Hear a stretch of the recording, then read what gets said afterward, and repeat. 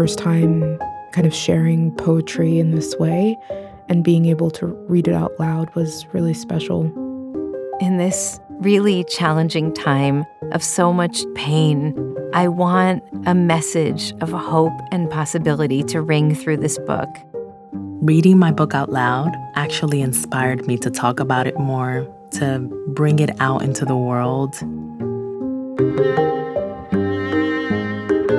Welcome to This is the Author, where authors talk about narrating their audiobooks. In this episode, meet writer and poet Cole Arthur Riley, founding and senior rabbi of Ikar, Sharon Brous, and psychologist, professor, and sound bath meditation healer, Dr. Mariel Buqué. Press play to hear how these authors describe their recording processes and how they felt hearing their words aloud. Enjoy.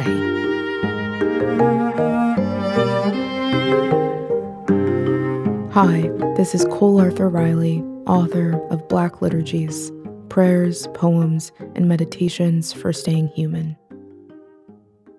I wrote my book because there are days and even seasons when it's particularly difficult to read prayers, to pray words written by a white man, and I have found so much beauty in the Book of Common Prayer, which was written by Thomas Cranmer, and I wanted to practice imagination for a kind of spiritual artifact that spoke specifically to Black grief, Black joy, Black memory in a way that I could trust. If I had to describe what it was like to record my audiobook in one word, that word would be confronting, because I felt very confronted with my own beliefs, my own unbelief, words and phrases that were true when I wrote them, but that kind of ring a little differently, a year later when I'm reading them.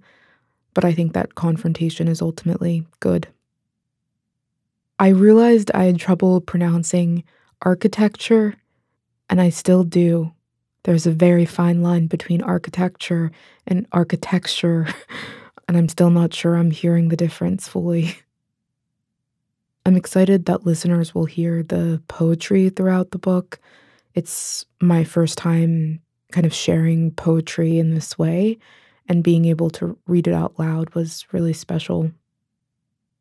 My favorite section to record was on mortality. I've done writing in the past on grief, but have never fully kind of contended with how there may be some beauty in impermanence, and it was good to revisit that reality. I prepared for the audiobook recording by drinking a lot of very hot tea and eating so that my stomach didn't continue to growl. If I had to record again, I would bring maybe sunglasses with me into the studio, because my eyes can be pretty sensitive to light. And so when I'm at home and I'm typing, sometimes I'll do it with, sunglasses on. And that could have been a little bit of relief while I was reading. My dream narrator for this project would probably be Octavia Butler. I recently listened to an interview, and her voice is just so strange in the most beautiful ways. It's very deep and can't quite be pinned down. It's unexpected, and I think that would be special to have my words read in that kind of voice. And now listen to a clip from my audiobook. I'm writing this first letter from bed. I lie here on my left side, peeking my right hand from underneath the empty duvet to type. It is not practical, but it is necessary because I'm in pain again and depressed again, and this is all I have to give today. I've waited months to begin, far too many to admit to my editor now. I wanted upright Cole to write this book, upright and at the 18th century oak desk I bought to make me feel big, like a real writer.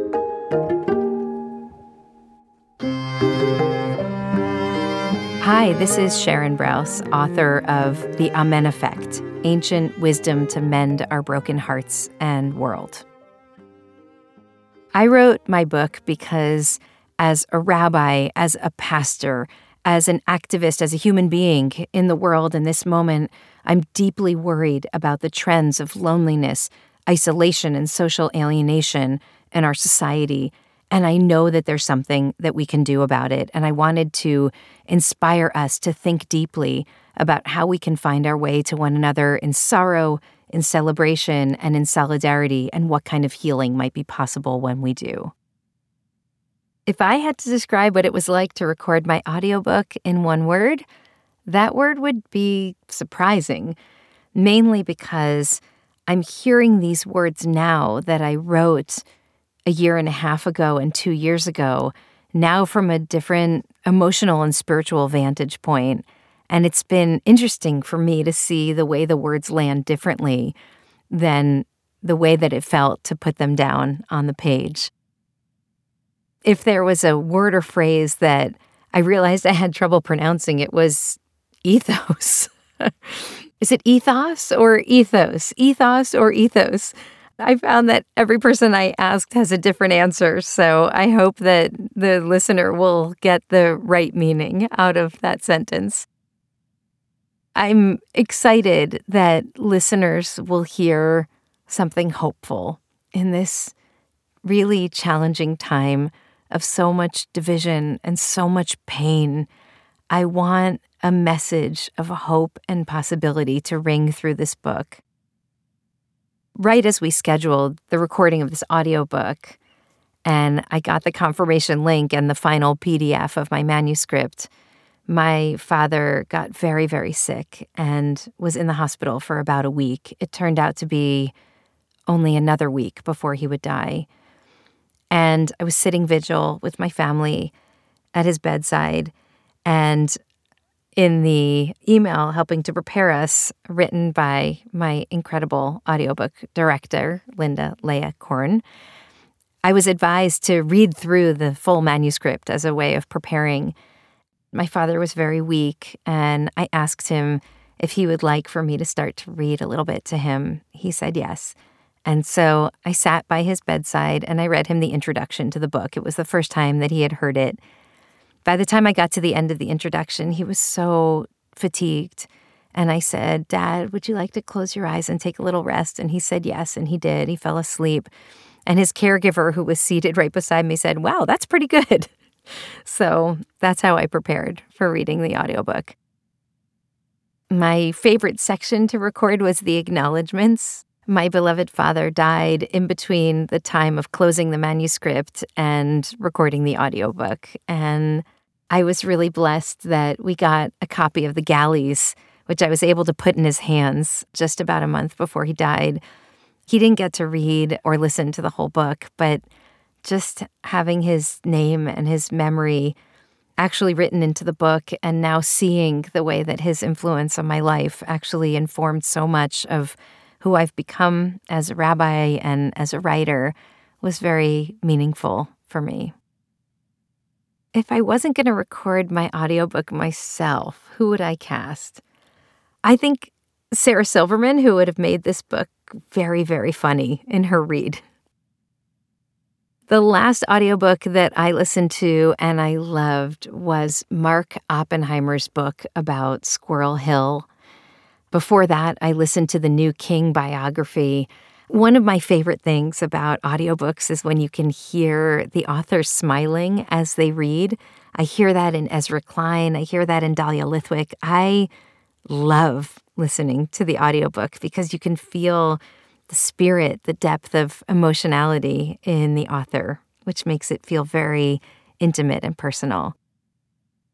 My favorite place to listen to audiobooks is at the Potter's Wheel. I love throwing pottery and listening to audiobooks at the same time, though it doesn't necessarily make for the most successful bowl or pot, because sometimes I get very emotionally attached to what I'm learning and the piece topples over. But that's okay, because I'm not doing pottery because the world needs more bowls.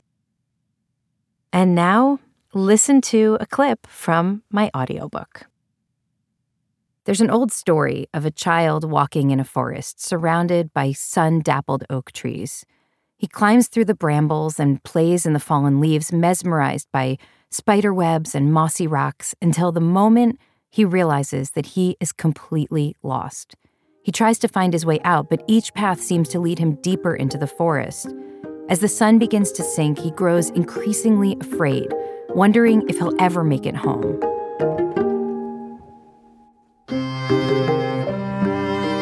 Hi, this is Dr. Mariel Buqué, author of Break the Cycle, A Guide to Healing Intergenerational Trauma. My book is a comprehensive healing guide for working through the generational trauma and generational stress that flows through our families and through our communities.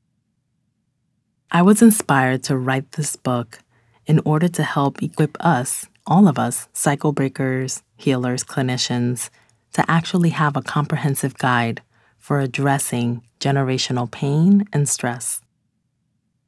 If I had to describe what it was like to record my audiobook in one word, that word would be inspired. Reading my book out loud actually inspired me to talk about it more, to bring it out into the world, perhaps more explicitly than what I had been thinking about before. And it made me really excited to be able to talk to cycle breakers from across the world about how they can implement these tools into their daily lives. I realized I had trouble pronouncing kintsugi, which I thought that I had a good grasp on, but it definitely has an accent that is different than the accents that I'm accustomed to, which are Spanish and English. And I'm really glad that I got an opportunity to learn how to pronounce not just that word, but also different words in different languages that I thought were really important to incorporate into this book and into an understanding of how healing is done across the world. So this was a beautiful moment in me being able to just be a learner of the work. I'm excited that listeners will hear sound bath meditations in accompaniment to their other healing practices that are reflected in the book. The sound baths are such a unique addition to a book, and especially sound baths that are organized around generational healing, that it is something that they're going to receive that they may not be able to find anywhere else. And we really need it in these times of just having a lot of turmoil across the world and multiple crises that are surfacing that are bringing up generational wounds. So I think it's a beautiful gift, a generational gift even, that I'm hoping to offer listeners and that I'm excited for them to receive. I prepared for the audiobook recording by having plenty of tea by my side. If I had to record again, and if they would actually sit still, I would bring my two fur balls, my puppies Leo and Marley, to the studio because they're very comforting and warm, and they're always by my side whenever I'm doing work. If I wasn't going to record my audiobook, I would 100% cast Nina Simone. Her voice is butter, it's healing, it's revolutionary, it is everything, and I could hear her every day for the rest of my life. So I would cast Nina Simone. The last audiobook that I listened to that I loved was What I Know for Sure by Oprah Winfrey. It's not even a new book, but I stumbled upon the book in a bookstore, and I thought it was such a beautiful book that I actually wanted to hear it. So I bought the actual book, but also the audiobook. And so listening to it and meditating on the words and the lessons that are reflected in that book was just a beautiful moment that happened to me recently and that I loved. I love listening to audiobooks while I take long drives. It allows me an opportunity to not be too distracted on the road, but really just take in the nourishment of whatever books I'm taking in. I listen to a lot of nonfiction, a lot of mental health related audiobooks. And as a result, I can really dive into my work and into the things that I'm passionate about while I'm also driving myself to whatever location I'm going to. And now listen to a clip from my audiobook, Break the Cycle, A Guide to Healing Intergenerational Trauma. If you're listening to this book, chances are you are a cycle breaker. You are the person who has decided to create a different legacy for your family and community than the one you inherited by shifting the ways in which you show up in the world. Your healing quest is not just about you. It has collective motivation.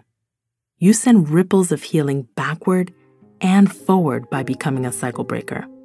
It's a heavy task, and one that, when chosen, or when it chooses you, has the power to liberate your lineage. This is the Author is a production of Penguin Random House Audio.